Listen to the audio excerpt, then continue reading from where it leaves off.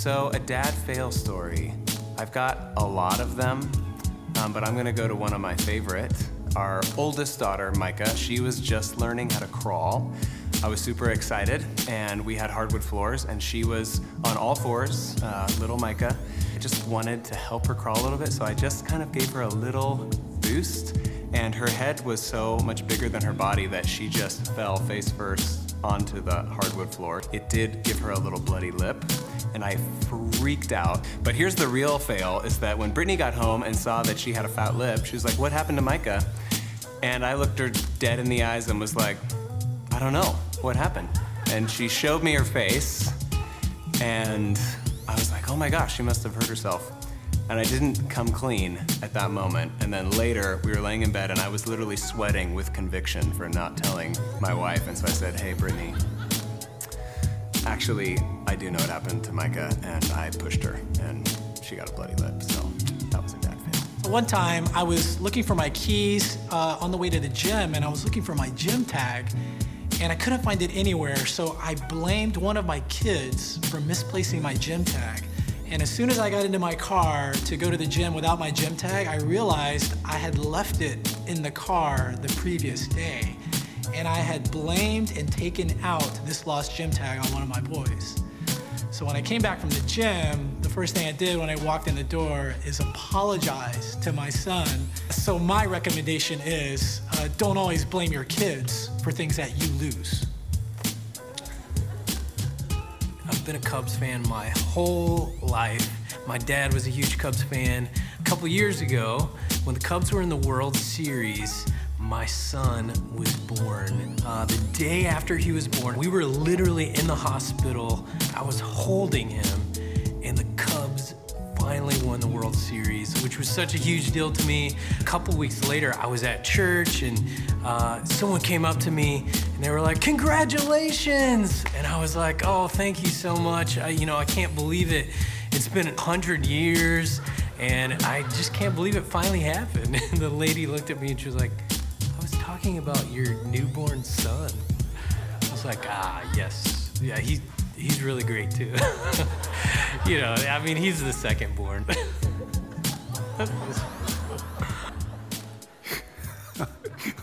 I love that. He's the second born. I was the second born. Anybody here second born?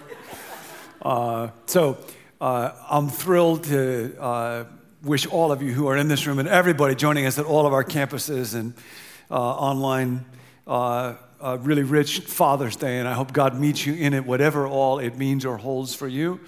The set that is behind me is actually part of our summer camp for Menlo kids, and it's a reminder that children matter to God and they matter to us. And this weekend is huge. I believe that this weekend may be literally the most life-changing weekend that we've ever had as a church. We're partnering with Compassion International, and we're going to invite anybody who wants to this weekend to change the life of a poverty-threatened child by becoming that child's sponsor and giving that little child hope in the name of Jesus. And I think that would always be an incredibly meaningful thing. But there's one reason why this weekend is so deeply meaningful to me personally, is because on Sunday morning, just almost 3 weeks ago, our daughter Laura and her husband Zach gave birth to their first child, our first grandchild. And his name is Chance Turner. And here's his picture. And he is more beautiful than our own children were when they were born, let alone all of your children. I recognize he's only an ordinary baby, and just because he's ours does not mean that he will be unusually spiritually sensitive. But here's a picture of Chance praying. We just read through a couple of Psalms in that moment, and he was just deep in spiritual thought. We don't expect anything unusual about his gifts, although his dad, who loves athletics, was quite excited about his wingspan. And it does seem to be extraordinarily large. One more. We were actually there when the Warriors won the championship game, and I asked Chance what he thought of the game. So, remarkable little guy. I know. Just one life in a world of 7.6 billion lives, I know. But he's connected, to me. The delivery was real traumatic, as it sometimes is, and he was not able to get breathing going when he came out. And I won't go into any details except to say that Nancy and Zach, who were in the room at that moment, were quite afraid that that little guy was not going to make it. And those early moments were about the worst of our lives. But there were medical teams that went to immediate work on him in the intensive care unit. And we had our life group and other people praying like crazy.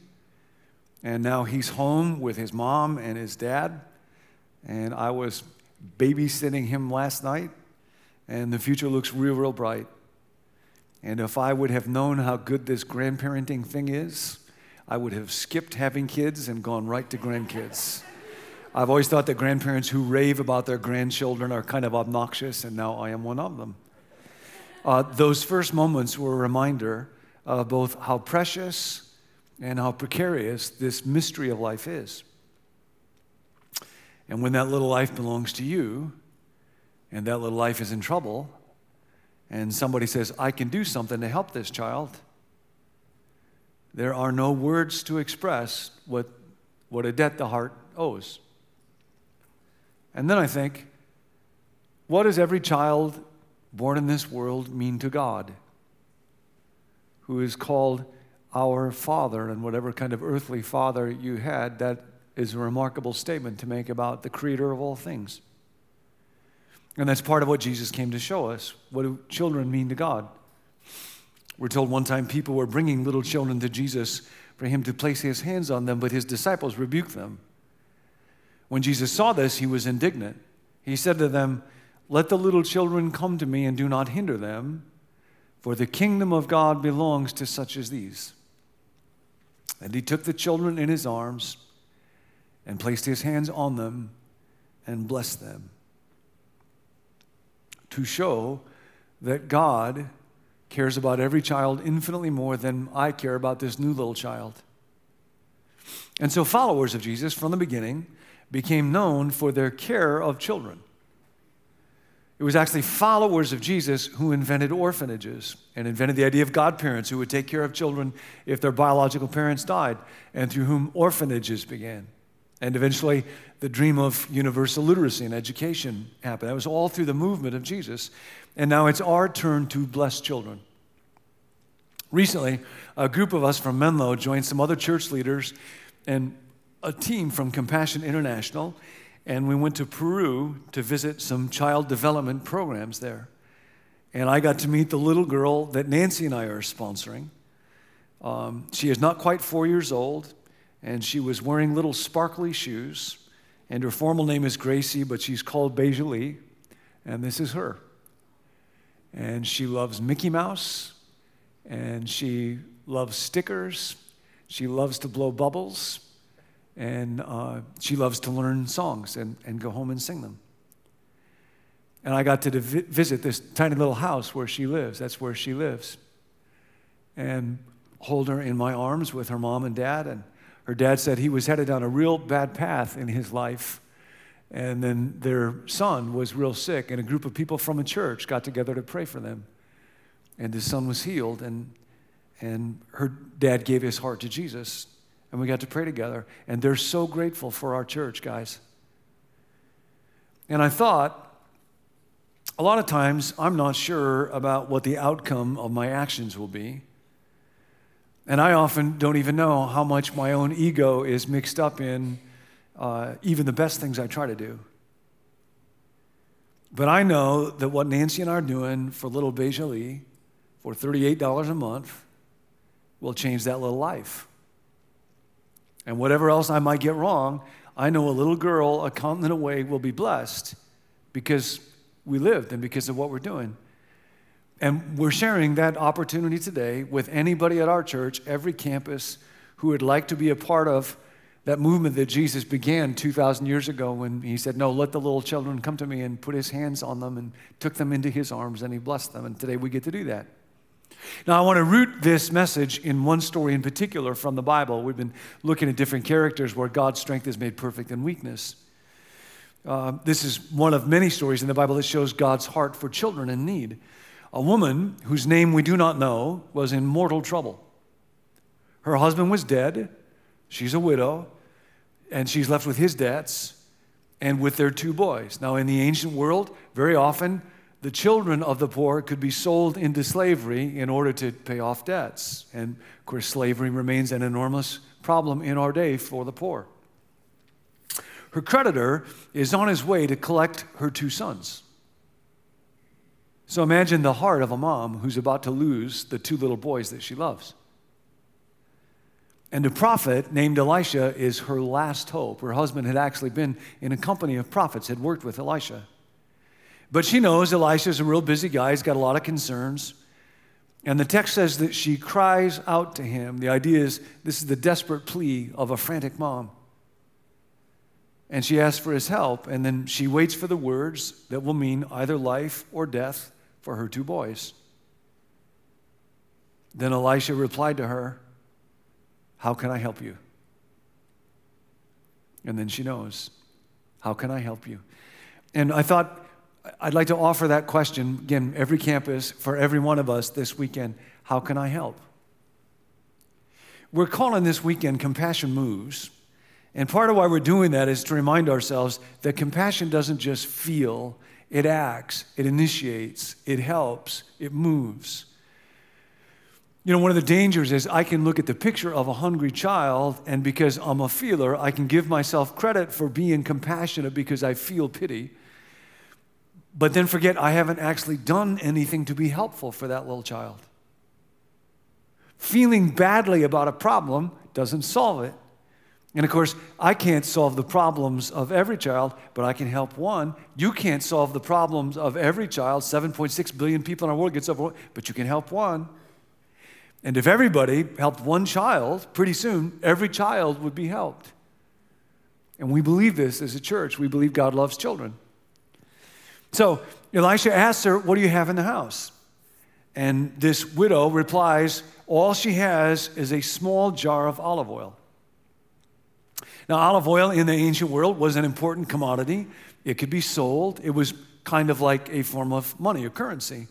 And Elisha says, okay, we can work with that. And he tells her, go around and ask all your neighbors for empty jars. And then I love this little direction, don't ask for just a few. Now the idea is Elisha is telling her, however many jars you bring to God, that's how many jars God is going to fill up with oil to keep you and your little boys alive. Bring God a few jars, he will fill a few jars. Bring God a lot of jars, he will bring a lot of, don't ask for just a few. This is an exercise in faith. God, I don't have much, but you do. And I'm not asking for me today, I'm asking for these children. Would you take my little and make much? Don't ask for just a few. Go get some jars and don't ask for just a few. So she's a woman on a mission. She goes to every house in her village. She knocks on every door. Word starts to spread about this crazy lady collecting jars. She doesn't care. She's going to wear everybody down. And she takes all of those jars. Her boys have helped her, and she brings them into her house, and she closes the door, as Elisha said. And she's got this one little jar of olive oil, and she's got this empty jar that she's borrowed, and she pours olive oil into the empty jar until it's full, and then she looks at the original jar, and it's still full. Only God. And her boys are watching. Let's try it with another jar, Mom. And they do. Same thing. Pretty soon they're just like an assembly line, that little family. They keep bringing the jars, and she keeps filling them up, and they corner the olive oil market, and she pays off her debts, and she raises her boys, and she lives to be an old woman. She lives in dignity and gratitude and generosity and love. And I'll tell you what, I'll bet you when Elisha was an old man, those two boys were all grown up. I'll bet he was really glad he asked that question. What can I do to help? He might have had a lot of regrets, every human being does, but I'll bet you helping those two little boys was not one of them. So here's the opportunity for every one of us. Out of your resources, $38 a month, that's about $1 a day, to help release a child from poverty in Jesus' name. And then pray great, bold, regular, heartfelt prayers for God to pour out many, many blessings on that child that you are sponsoring. Don't ask for just a few. How can I help? Give and pray. God, pour out many blessings. Don't ask for just a few. Now, I know when we're talking about a financial deal like this, an investment, and we're inviting everybody, we've not done something like this before, we're inviting everybody to give, and this is not an our church deal, like over and above what you give to our church, over and above what our church does for outreach and mission to sponsor children. We don't want to just have good intentions, but we actually want to make a difference. So I want to walk through why we felt like Compassion International would be such a good partner. For one reason, they're very holistic when it comes to children. The Bible says this about Jesus' development. Jesus grew in wisdom and stature in favor with God and man. And Compassion actually deliberately invests in and tracks the development of children in precisely those 4 areas. Took that right out of Scripture. Intellectual development, physical development, relational social development, and spiritual development. And then Compassion International is church-based. We love the local church. We believe in it. That's what we are. When you visit a child development clinic, any place in the world where Compassion has one, you don't see the brand Compassion International there. The heroes are the local church. Their child development clinics that work with kids are run mostly by amazing volunteers from local churches. And we love partnering with an organization that champions and that leverages churches. And then their research affirmed. There's a guy named Bruce Wydick, who's an economist at the University of San Francisco. He and a research team did a very extensive study of the impact of child sponsorship, and they found the results so positive that it was written up in the leading journal of political economics and became a cover story in Christianity Today. The findings were so striking that when he began to analyze the numbers, Bruce said, you could beat this data senseless, and it was incapable of showing anything other than extremely large and statistically significant impacts on educational outcomes for sponsored children. So in education and these other areas, very high impact, and the organization that Bruce studied turns out to have been Compassion International. And then they're Jesus-centered. Their mission is not to be a relief organization. They are a discipleship organization. They want to release children from poverty in Jesus' name. And they help children come to know and love Jesus.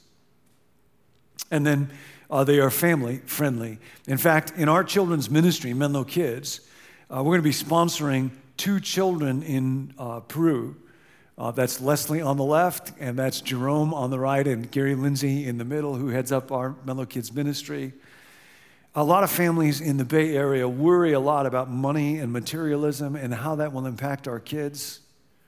What a great adventure if every family in our church said, we're going to add another child in poverty that our children will write to and learn about and help and pray for. And we thought for our church, but also for every family, what a great thing that would be. I also thought it'd be helpful for you to hear about the perspective of somebody who has seen the results of child sponsorship firsthand. So I'm going to bring up our new head of outreach and missions, Dave Shields. Dave, come on up. Dave has just recently joined our team. I met him years ago in the Philippines where in Cebu, he was like the pastor for the whole city.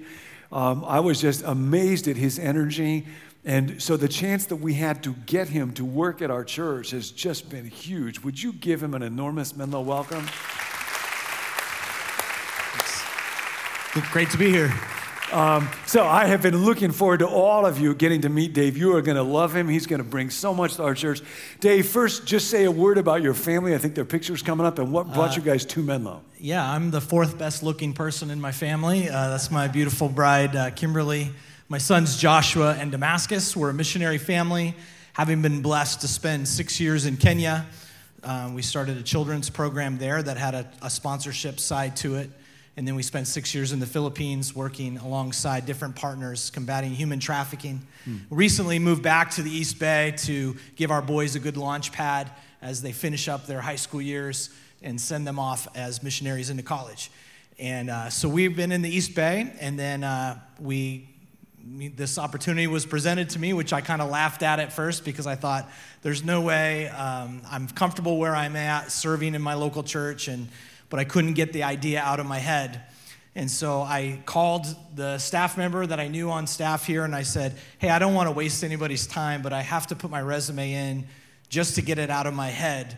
But don't call me. I don't want the job. And, of course, they called me, and then a couple of phone interviews later, I kept saying the same thing. I'm not interested in moving, but I'll talk missions with you all day. And then eventually the Lord grabbed my heart and said, this is your spot. This was meant for you. And so I leaned into it, and praise the Lord, I'm with you. Well, and no kidding, that first conversation that we had here, Dave had as strong a call to be a part of our church, I think, as I have seen. And it was just thrilling to me. Now, we're learning about child sponsorship. You've had the opportunity to look at it from a unique perspective. So tell us about that. Yeah, first in Kenya, we established a children's organization that had a sponsorship avenue to it. And so while being a pastor on the ground, I wasn't allowed to actually sponsor a child while we were living there because it would have shown favoritism and it would have been bad. So I had a lot of interactions with kids who were being sponsored from people overseas and based on the compassion model. And one of the happiest days of my life was when we were actually, when we left Kenya to come back home for a time. And the week that we left, I told Kimberly, we get to sponsor somebody. And we got to sign up and sponsor little Mary, who's now finishing her high school education in Kenya. I spent some time in the Philippines where I was an affiliate pastor to a compassion project, the Development Center for Kids. And so I got to actually see the effects of life change based on the compassion model. So there's something unique about the compassion model. John said it. It's a discipleship organization. There's something powerful about releasing kids from vulnerability based on education, discipleship by somebody that loves them and knows them. Each one of these children are known by name, not only by their sponsor, but by pastors on the ground that follow up with them and their family. And so I've seen these kids on the verge of their light dying out, and then someone reaches out. They get a letter from overseas, and they says, to Dave, or to Mary, or to Luz, or to Chance, or to somebody.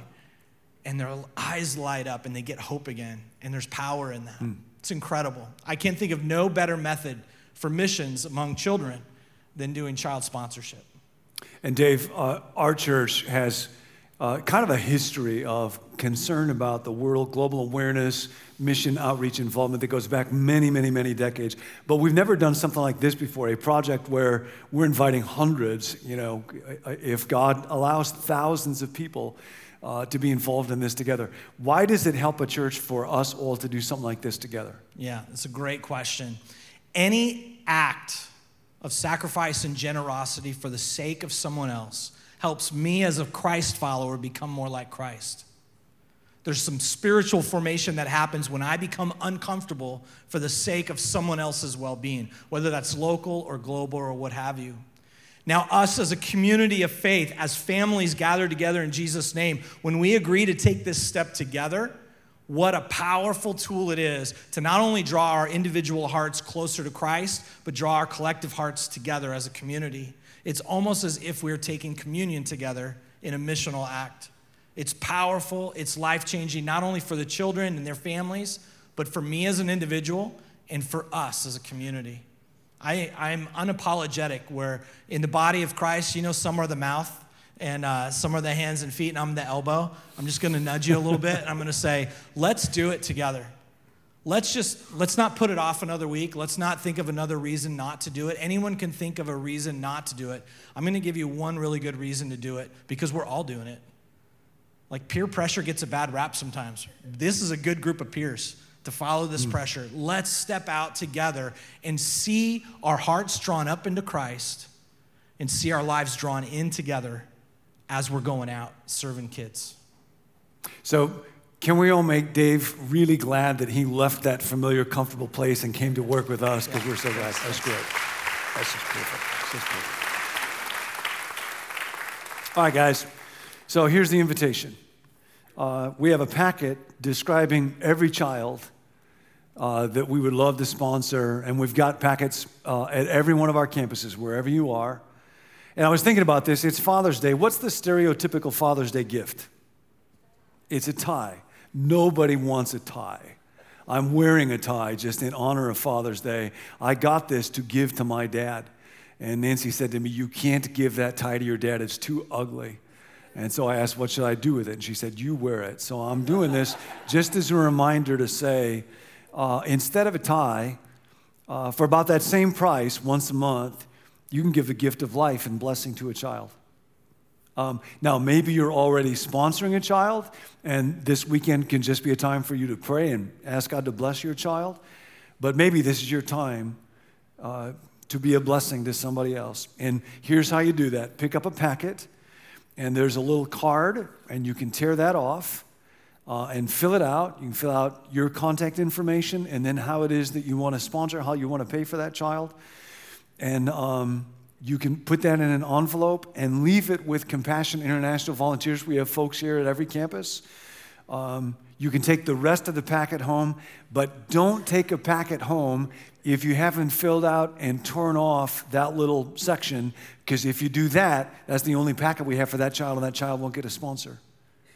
When you go to look for a child, don't overthink it. I'm one of those people that when I go to the Cheesecake Factory, I feel like I have to obsess over every one of the 5,000 items on the menu. And you can be that way. Don't bother to look for the child that's the prettiest or the neediest or the smartest. Just say a quick prayer, ask God to guide you to the right child, and then select a child quickly and trust that God has led you to just the right one. And I'll give you one more reason why you might want to do this weekend, because children matter to God. And know, as you consider this, it's not just about the money. That's a big part of it, but it's not just about that. When we were in Peru, we talked to an adult who had been a compassion child and is now recognized by the UN for his humanitarian work. And he said that for compassion kids like him, when he was growing up, their best days, their absolutely best days, were the days when they got a letter from their sponsor. He said that just like in the U.S., we will sometimes live vicariously through heroes like Steph Curry or something, compassion children will often similarly identify with their sponsor. He said they would often speculate on whether their sponsor might be a TV celebrity back in the U.S. or something. And it was sobering to me because we'd sponsored children before as a family, but I did not realize what an impact writing letters and sending little gifts and having a personal relationship with that child can make. And I do this time. That's more than just a picture on a refrigerator.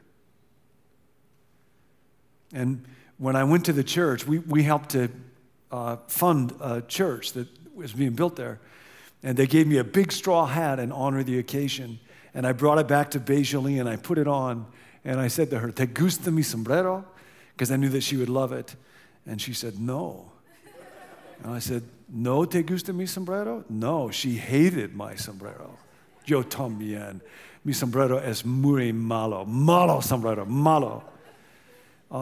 There is something so precious in knowing what a child likes and what a child doesn't like, because it just flows from their heart. When I wore that sombrero, she started to cry. When I took it off, she smiled. You can make a child smile. You can make God smile.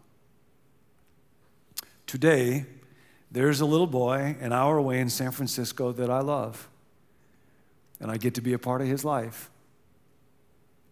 Today, there's a little girl in the continent in Peru that I love, and I get to be a part of that little girl's life. I'll get a lot of stuff wrong, but when that little girl grows up, there's a real good chance she's going to be really happy I was alive. I was thinking about this, gang. You know, people might ask you sometimes, "Are you glad you went to church today?" And I don't know how you usually might respond to that, but right now, maybe in Peru or the DR or someplace, there's a little child who has it pretty rough.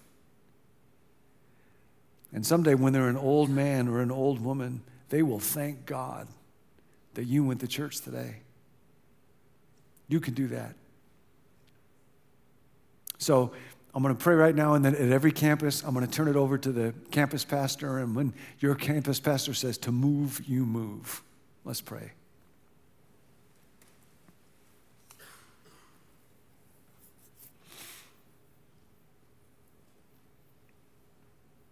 Heavenly Father, I pray for every one of us that we would have hearts wide open to your direction. I pray for little children right now whose futures may look quite bleak and might be filled with hope and love that they otherwise would not know through us. Thank you, God. I know we're a generous church. I know we're a blessed church. God, would you call us now to generosity in a way that could change the life of a child and that could change us too and change our families and change our church. We ask this in Jesus' name. Amen.